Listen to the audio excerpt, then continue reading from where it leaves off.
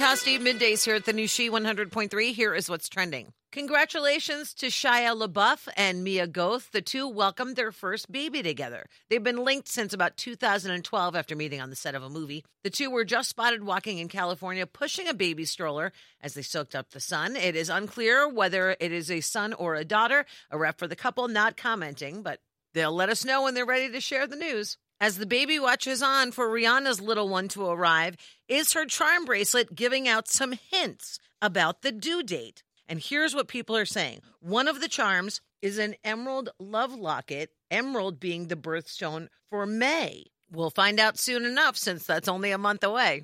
And happy anniversary to the show that introduced us to big oil barons, the Ewing family, and had the entire world wondering who shot JR.